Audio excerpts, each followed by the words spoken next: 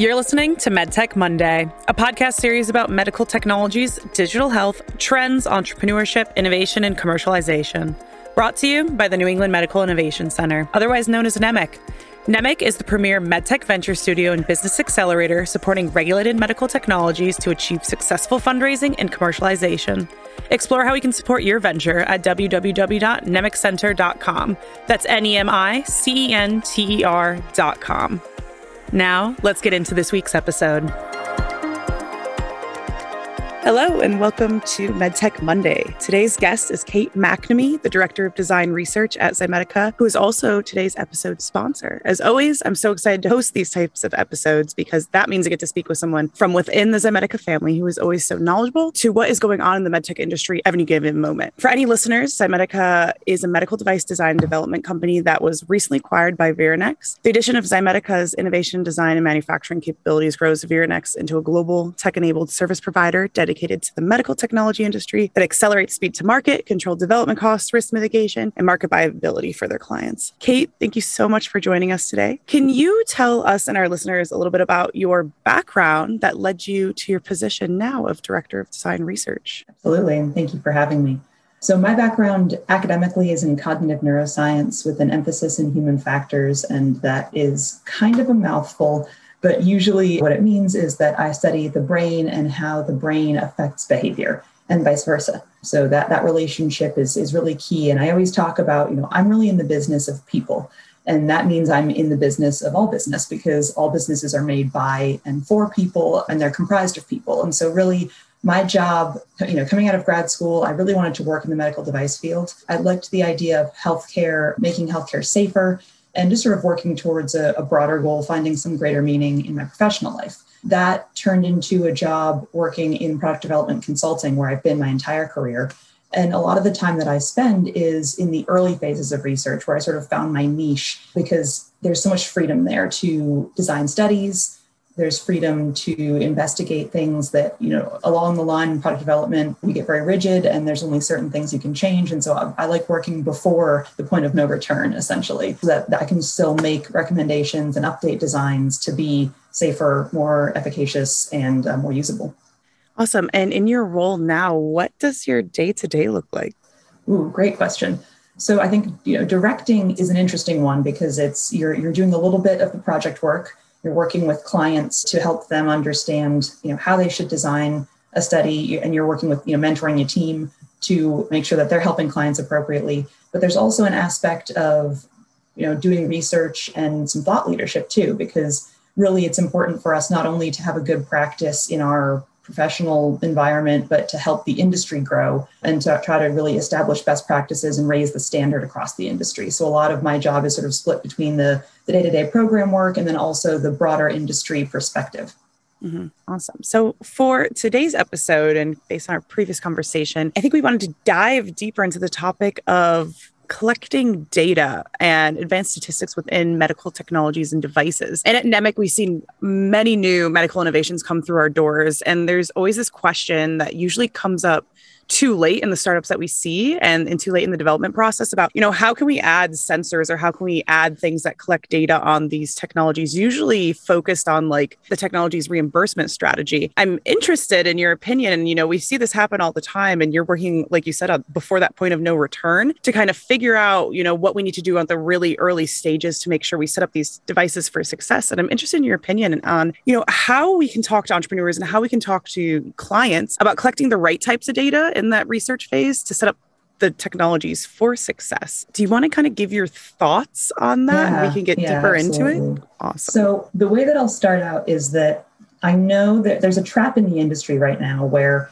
data feels like it's the hot thing. Everyone talks about big data. Everyone talks about AI. And everyone feels that if they don't have that, they're behind the curve. So I think that a lot of entrepreneurs starting out, these are folks who want success for their product. They want to establish themselves as a trustworthy name in the industry. And so they go to data and say, okay, well, this is just one of the boxes to check off. But what I say to that is that data for data's sake is always a mistake. And the reason for that is that it's a combination of value and business case. So on the value side, the way I think about data is if someone says, okay, well, what data can we collect? How can we, if their model isn't monetizing data, and sometimes even if it is, there should be a clear hypothesis as to what data you need and what those data are going to say, and then why that matters to the patient, why that matters to the user, the provider, and even, if you're even thinking about reimbursement, why it matters to a payer. So going in and saying, okay, well, let's we have this great product, we really like it, but we want to make sure that it's it has a bell or a whistle or a gimmick here, and we want to make sure we get this data in here. What sensors can we add? That's going to get really expensive over time, because it's a little bit like what in graduate school they would call it p-hacking, which is basically collecting a ton of data, and then I guess the nice word for it would be exploratory research, right? So you have all this massive data set, and you go, okay, what's interesting about this data set? And if you do that with medical device, collecting those data, figuring out how to analyze those data, figuring out which of those data are ultimately useful, and then trying to hone that down, that's a whole long process similar to software development. You're talking about this whole thing, and if you find at the end that there's nothing useful about it, or that payers, providers, or patients don't care about those data, then you've gone through this massive business endeavor, and you've collected things, and you've changed your manufacturing process, all for kind of nothing. So a lot of what I try to do is help people early on. It's important for entrepreneurs always, whether they're working with consulting or not, to say, why am I doing this? Am I doing this for the sake of doing it? Or am I doing it because, I feel I need to have these data to provide value?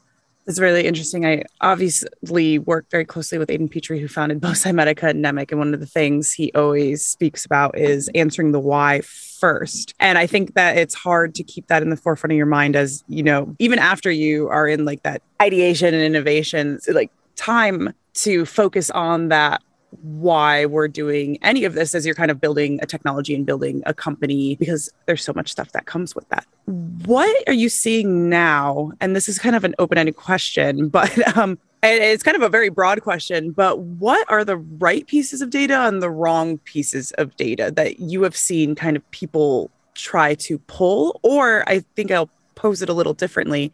What is a good time and when, to really narrow in on finding that right piece of data? Yeah, excellent question. I think that examples of good and bad data are entirely dependent on the product, because bad data for one product or one user group might be incredible data for another. But to your point, the starting with why, and I'm fairly sure one of my colleagues recommended, I was talking about my passion for root causing and like the why of everything. And he goes, there's a book you should read. It's called Start With Why. And so I can't recall the author particularly, but it might be worthwhile for our listeners, if they're interested in more of that sort of information, to read the book Start With Why.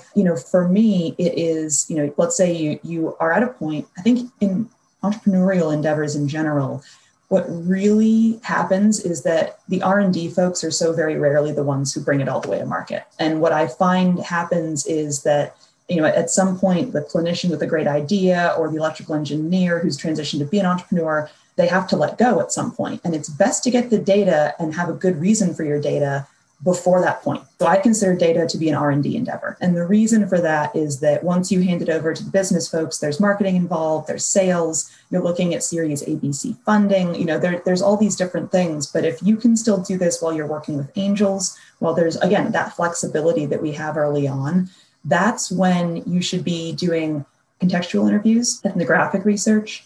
You should be talking to the actual people who are actually intended to use or benefit from your device, and say, with a lot of thoughtfully crafted, unbiased questions, what about your condition is frustrating? Is there information that you wish you had that you don't have access to? Is there anything that you want to know about day-to-day behaviors? Figuring out, depending on the device, and I'm giving very broad examples here because talking about specific devices is always a bit, difficult.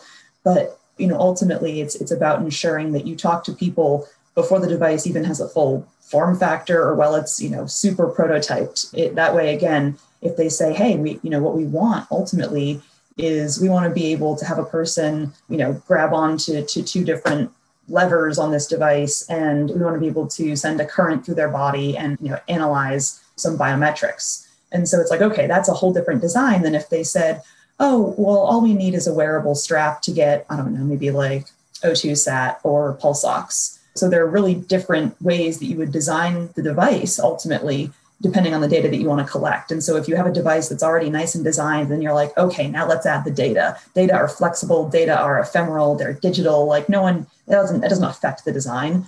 It actually absolutely does. And it should always affect the design. And if the data aren't there at the beginning of the design's conception, you're inevitably going to have, again, a more expensive process, a clunkier process, and potentially decrease the value or usability of your great idea just because you want to slap on something that somebody else thought you might need.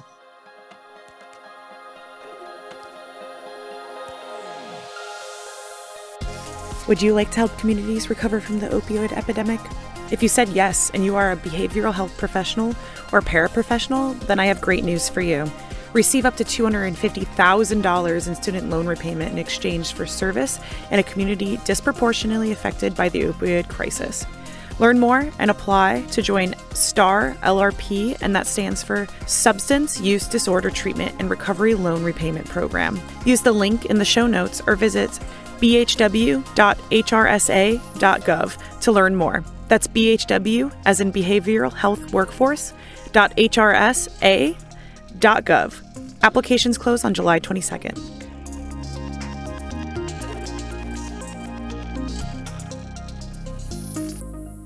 Welcome back. So, Kate, in one of our last conversations, you mentioned the term equitable data. Can you elaborate on that? Because I think that kind of goes with what you were speaking about before, but I'd love to tell our listeners about that.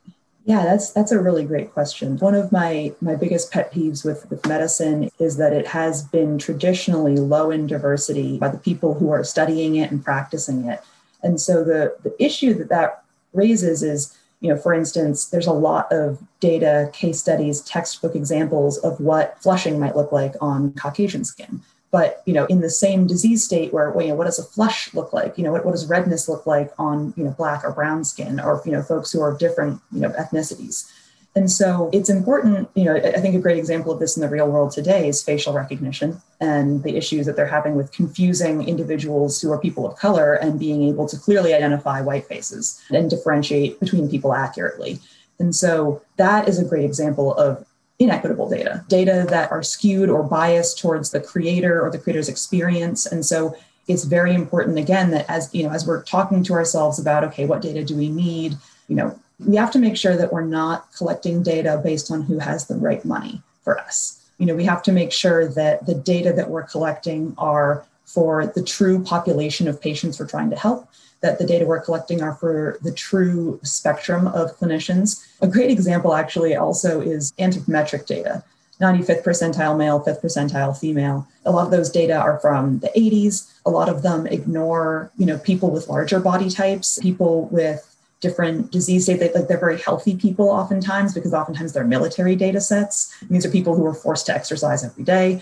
So there's a lot of bias in these data sets that are inherently literally shaping the size and the form factor of our medical devices. And those data sets, so part of what I like about the idea of equitable data and making sure your data are considering the full spectrum of the population that you're actually working with is that it can be a really fun study. You can show the deltas, the differences between the data sets that are out there and the data sets that are hopefully more realistic and more comprehensive. So while you're looking at data, it is, again, important not to follow the money on the data. You want to follow value, and value often means getting the entire spectrum of your intended target market. So, you don't want to accidentally, write your data, write your code and collect things such that it only benefits one small group, because then inevitably you're going to have lower adoption, and also it's harmful to society on a broader level. So I think those two things combined are really important. Is that I know that in business and entrepreneurial world, there's always a business aspect to it. But I think it's important that when we try to develop new medical devices, especially, we're trying to solve a meaningful problem. We're not just trying to be the next Da Vinci. We're not trying to be the next Intuitive. We're trying to do something that is specific and meaningful, and not just saying we need to go into robotics because robotics sounds real fancy. That's a really powerful statement. I think it's really great to drive that home, especially because I think about it like this way. I feel like chasing the money in healthcare is kind of like a very short term, like what you need to do in the short term. But honestly, if you want to push a sustainable healthcare system forward and bring more value to you. And I think about it this way too. If you are using data that encompasses everybody that's going to use this product, you're going to be more successful in the long run because it's going to be able to, it's going to work for everyone and not just that short term, using data that we have like for people from the military that you're gonna be able to raise funding with. So I think it's just a very powerful, powerful statement to bring to light, I think, especially in the entrepreneurial industry in this space, because people are, I think, so focused on, who's going to pay, where are they going to get their money, and how fast we can get it to market. Yeah. 100%. And it's so funny to me because when I was first starting out my career, I didn't know that much about the entrepreneurial space. And now I work with startups regularly. And what I've found over time is that the startups who are most successful are the ones who wait around for the right money. And I think I told you this in our last conversation. It blew my mind that someone was like, oh, you don't need money, you need the right money. And I didn't fully understand what they meant, right away, but it became clear over time that there are people out there who are specifically looking to help your technology. They're specifically looking to grow your type of business. They're specifically hoping for that business model to help, whether it be something that was relevant in their lives, their personal lives, a parent, a spouse, a child who had a condition, or whether it's simply, somebody who, has been informed by other startups that they've worked with, right? But this idea that I saw people, the most successful startups I know, turn down money, not because they didn't need it, but because they didn't align with the people who were offering it. They felt that those people weren't going to be good collaborators. They weren't going to enjoy working with them. And so, I think about the same thing from a data perspective is that one of the questions you might want to ask potential investors is, are there any must-haves for you, to avoid if they say, oh, you got to have AI and AI doesn't make sense for your product, you don't want that investor because they're going to force your product down a weird path that really kind of devalues the original intent of the device and the original value. Mm-hmm. I'm going to throw in a shameless plug here just because it aligns so well. So Nemec, who, like I mentioned before, in Petrie started Zymedica, and Nemec, I think, with this whole vision to move the healthcare system into a more sustainable being, because right now it's not sustainable. And the best way to do that is bring new innovations in that are going to move that system forward. We partnered and started a micro investment fund called Magpie X a few months ago, and we are still accepting applications. And I think that what Kate just outlined really aligns with kind of what Magpie X's the mission and value is really investors who have been in the med tech space. There's the people who have started it are both the founders of Nemec. We have 2 clinicians on the board, a successful business leader from the New England area. And you can find this all at www.magpiemedtechventures.com. But we're partners with Magpie X. You get to work with Nemec if you are accepted into that accelerator. But I really just want to throw that out there that really this fund was started to make medical innovations successful so that they can move the healthcare system forward in a more sustainable way. Yeah, it's funny. I actually didn't realize that you guys had launched that, but that's excellent. Yeah. One of the things that I'm involved in a bunch of different accelerators, and I tend to mentor folks through the entrepreneurial process through those programs. And one of the things that I would suggest as an entrepreneur is that, and Magpie X would certainly fit this, is that when you apply for an accelerator or you're interested in an accelerator, you should ask whether or not they have human factors expertise. You should ask whether or not they have a human-centered approach or industrial designers. Some aspect of human-centered design should always be part of an accelerator, because if you're only interested in the money and the business, I advise on business strategy, I advise on business modeling. But really, if you're missing that usability aspect or that compatibility with the human brain and body, your accelerator can only get you so far, and you're still going to need those experts if you don't have them in-house. So it's also a huge benefit to come to a place like Nemec or work with Magpie and Nemec, because they do have those expertise and are sort of founded upon those. So it is a real boon for you to have that long-term success if you are looking, that 3 to 5 years down the road when you're done with your Series C, what is that going to look like? What is it going to look like on the market? And that level of adoption you get having brought that expertise in early is infinitely higher. It really is. Yeah, I would love to add to that too. We see a lot of technologies go through accelerators as well, that the accelerators are focused on healthcare. And I think just look for the keyword for like a regulated medical technologies. Make sure that they have expertise in the regulated space. Because the amount of people that have gone through full accelerators and then still had to come and pretty much start back at square one. They worked on their business in these accelerators, but they had to go back to square one because they missed so many things in the early stage, like product development, regulatory space. So we just want to save you guys time and money. Oh, the regulatory aspect is heartbreaking. It's a great point. Again, this goes back to data too, right? Mm-hmm. Because there are plenty of FDA, IEC, ISO, like there's all these different regulatory bodies that have made statements about data. They have stances on it. I think that's an entire podcast in and of itself that we could go into. But if you don't know how the regulatory bodies feel about data collection, privacy, and the amount of effort that it would take to maintain the privacy to an appropriate level, especially if you want to launch in Europe, their regulatory body, the MDR, which used to be the MDD, is extremely privacy conscious and patient rights conscious. And so if you're like, we'll just slap some data on at the end, no, you won't. It's not going to work that way. Do you have any insight? This might be a topic for a whole other podcast, but quickly, do you have any insight into data collection for like the regulatory bodies in the digital health space? So we're like moving into focusing on digital health, specifically like digital therapeutics. And we're actually at a stage right now where we're doing a lot of research. We have 2 interns working for us doing a lot of research into digital health, racial bias within data, and then kind of what the regulatory system is looking at. And right now in our conversations, they're at the point where they're like, we don't know what the regulatory bodies are looking for. Do you have any insight into that? Ooh, it's a sticky question because, and this is not a knock on regulatory bodies, this is just the reality of it, is that they strive to be standardized and they work really, really hard to stay on top of new innovations. But ultimately, it could depend on the reviewer you have that day. It could depend on whether they've eaten lunch. There's a lot of subjectivity even within those very thoughtful and very appropriate boundaries that the regulatory bodies set. And so for digital health, are you thinking like telehealth specifically, or are you thinking, can you tell me a little bit more about the products you're thinking about? And I can dive in a little deeper there. Yeah, I mean, it's pretty broad. We've been trying to like generalize what falls under digital health just for ourselves. So we run like at NEMIC, we have like some pretty robust medtech education programs. And right now we're really focused. Our education program that we run is really focused on like the industry, the regulated industry as a whole, and entrepreneurship. We're trying to create like a curriculum under that. We're in the process of creating curriculum under that right now is like fitting what the industry is doing within the digital health space. So I think like I'm very interested in like the digital therapeutic space because I think that's like going to be huge in the future, just as I think people move away from big pharma, but maybe we focus on the digital therapeutic space. Yeah. So if I'm thinking about digital therapeutics, and yeah, big pharma has hopefully had its day, but there's always the persistent lobbying for that sort of thing.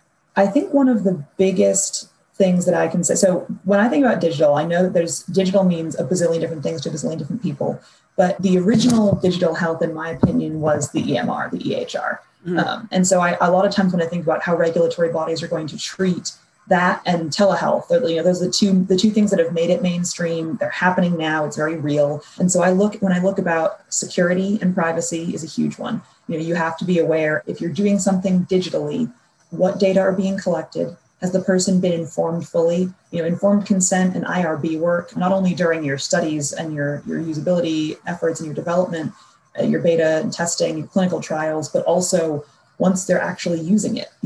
Informed consent in medicine and understanding of where your PHI or personal health information is going, that is really key. There's a huge amount. I'll talk about trust, which I know the regulatory bodies won't use as their word when they talk about it. But I think that digital health needs to, just like an AI would with a physician, all of the products that you're creating have to acknowledge the risks of data breaches, convey where the data are going in layman's terms. You have to really think about how would you tell this to a 4-year-old? How would you tell this to an 84-year-old? How would you tell this to your best friend? How would you tell it to your mom? That's the language that you need to be using in like privacy policy and things like that.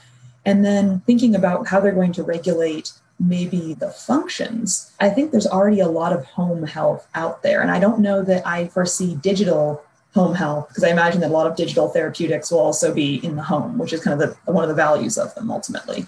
I don't actually foresee those being treated much differently than other home therapies. It's sort of like the home therapy space and then the privacy and digital health, electronic health space. Those two things combined will sort of, I imagine, create the foundation. I think a lot of the regulatory bodies don't like to redo. They don't want to reinvent the wheel. They don't want to, they like to pull from as many existing precedents as possible. And so I think that it's important for us to say, okay, what's already out there that's tangentially relevant, that's likely to come in and support this new thing. And then where are the gaps in those, precedents, and what does that mean for, how are they going to fill in the gaps? How can we proactively get involved in helping them to fill in the gaps? because I think the gaps are going to be small, but they're going to be very meaningful because of the novel context in which digital is existing.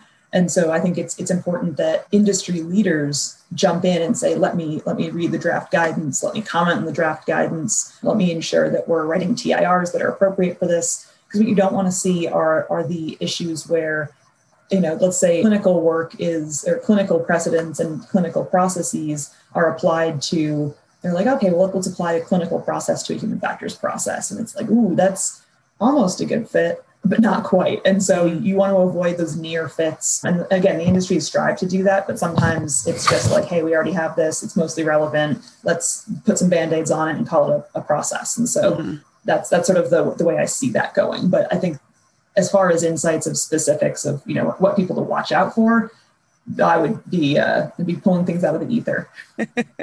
Thank you. Thanks for sharing that. I have like 100 more questions I'd love to ask you, but we have to start closing it down. But I would love to give you, is there anything kind of on topic today that we haven't spoke about that you want to talk about or cover? Well, I think since we're talking about data and digital, a few of my colleagues and I are working through, artificial intelligence and data, and basically like how I would say that there's an interesting thing when it comes to data about the chain of data, because I think that there's sort of this lifespan of, if a patient goes into their primary care physician and they have an issue and the primary care uses some sort of, data-driven diagnostic tool, and then they refer them somewhere else, and those data go with the patient to the next place. It's a different specialist, different, ultimately a different user when you think about it.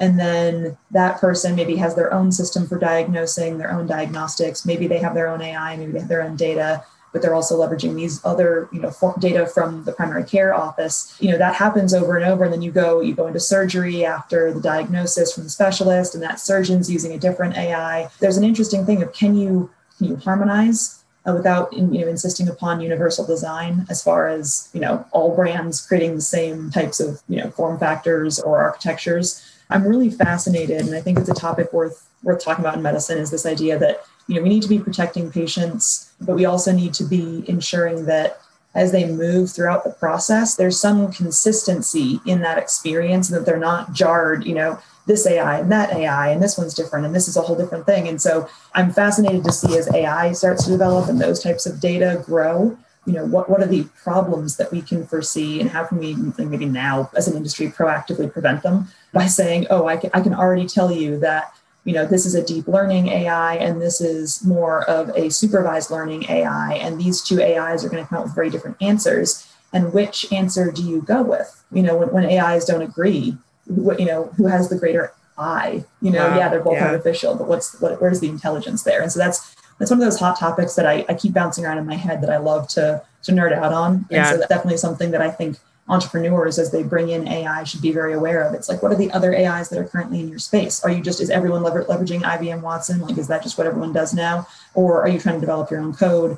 If that's your business model, who else do you need to be compatible with? Like, system of systems, right? Like, you are a cog in a very large machine, and you have to acknowledge where you're going to interact. And I think that's also good for entrepreneurs to think about, is what other, yes, I'm going to focus on this thing and getting it right and making sure it has good safety and efficacy. And then, okay, what is it interacting with? Where are my interfaces with other devices as well as with other individuals? Mm-hmm. Yeah, that's really interesting. Especially, we kind of sit in the gap between academia and industry. And this is probably like 6 months before the pandemic, we were doing entrepreneurs boot camp for a group coming from Korea. And a lot of them were working with AI technologies, and they wanted to speak with like some industry leaders here. And we couldn't, first of all, it's hard to get in contact with the industry leaders in that space because they're so busy and so needed. But we do have a relationship with a schools here, like AI Lab, and their AI Lab's focus in healthcare. And it was really interesting going in and speaking with them about all the work they're doing. But at that time, there was such a gap between the research they were doing and actually implementing it, and the confidence they had of implementing it into industry. And I really think that gave us all an idea of, where we are and where we need to be and how we need to kind of focus on. And I think this brings back to, finding the right data sets and pulling those larger data sets that encompass everybody for healthcare, because it is the most important industry. And there's big risks with putting this kind of technology within, consumer or clinical technologies. But it'd be very interesting to go back and speak to that lab, 2 years later and see kind of where they've been, where they've gone. Yeah. And it's interesting you say I want to remember what you just said, the fact that AI is, for entrepreneurs, this break between practice and theory, I think is really important. Because right now in the industry, there's this sense that as long as you say AI, okay, great, we have AI. It's that checkbox. And you just checkboxes are so problematic in entrepreneurship and businesses, because what checkboxes do is they put you in a position to be, a bullshitter. And they put you in a position to talk, out both sides of your face. They make you less trustworthy, because what you really need is transparency.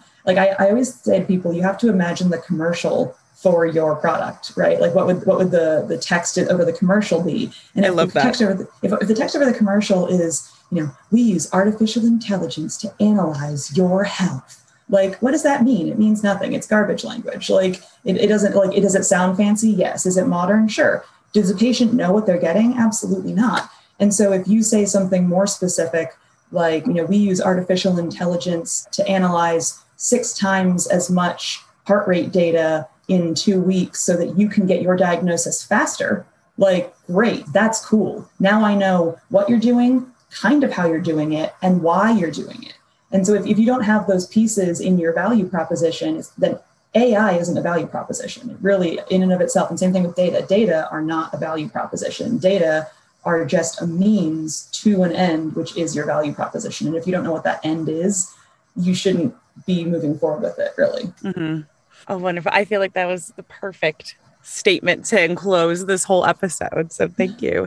It was a pleasure speaking with you. So insightful. I've learned a lot. And it's so interesting to be able to speak to somebody that, you have your niche in the research and design field, but you have that full kind of view of the whole entire process where you're able to kind of talk about the importance of these early stage processes and how they're going to affect your whole entire commercialization process. So thank you very much. If anyone listening today is interested in working with Zymedica or with Kate herself, what is the best way to contact you, Kate? The best way would probably be to email me at kmacnamee@zymedica.com. Awesome. Thank you so much. Thank you so much for having me. At Nemic, our mission is to support medtech and digital health startups expedite the developmental process in order for their ideas to realize commercial success and ultimately provide value to the patients they serve. Learn more about how we can support your startup's path to commercialization at www.nemiccenter.com. That's NEMICENTER.com. We put out new episodes of MedTech Monday every other Monday. If you have a story, guest, or an idea for a MedTech Monday episode, please reach out to us at info@nemiccenter.com.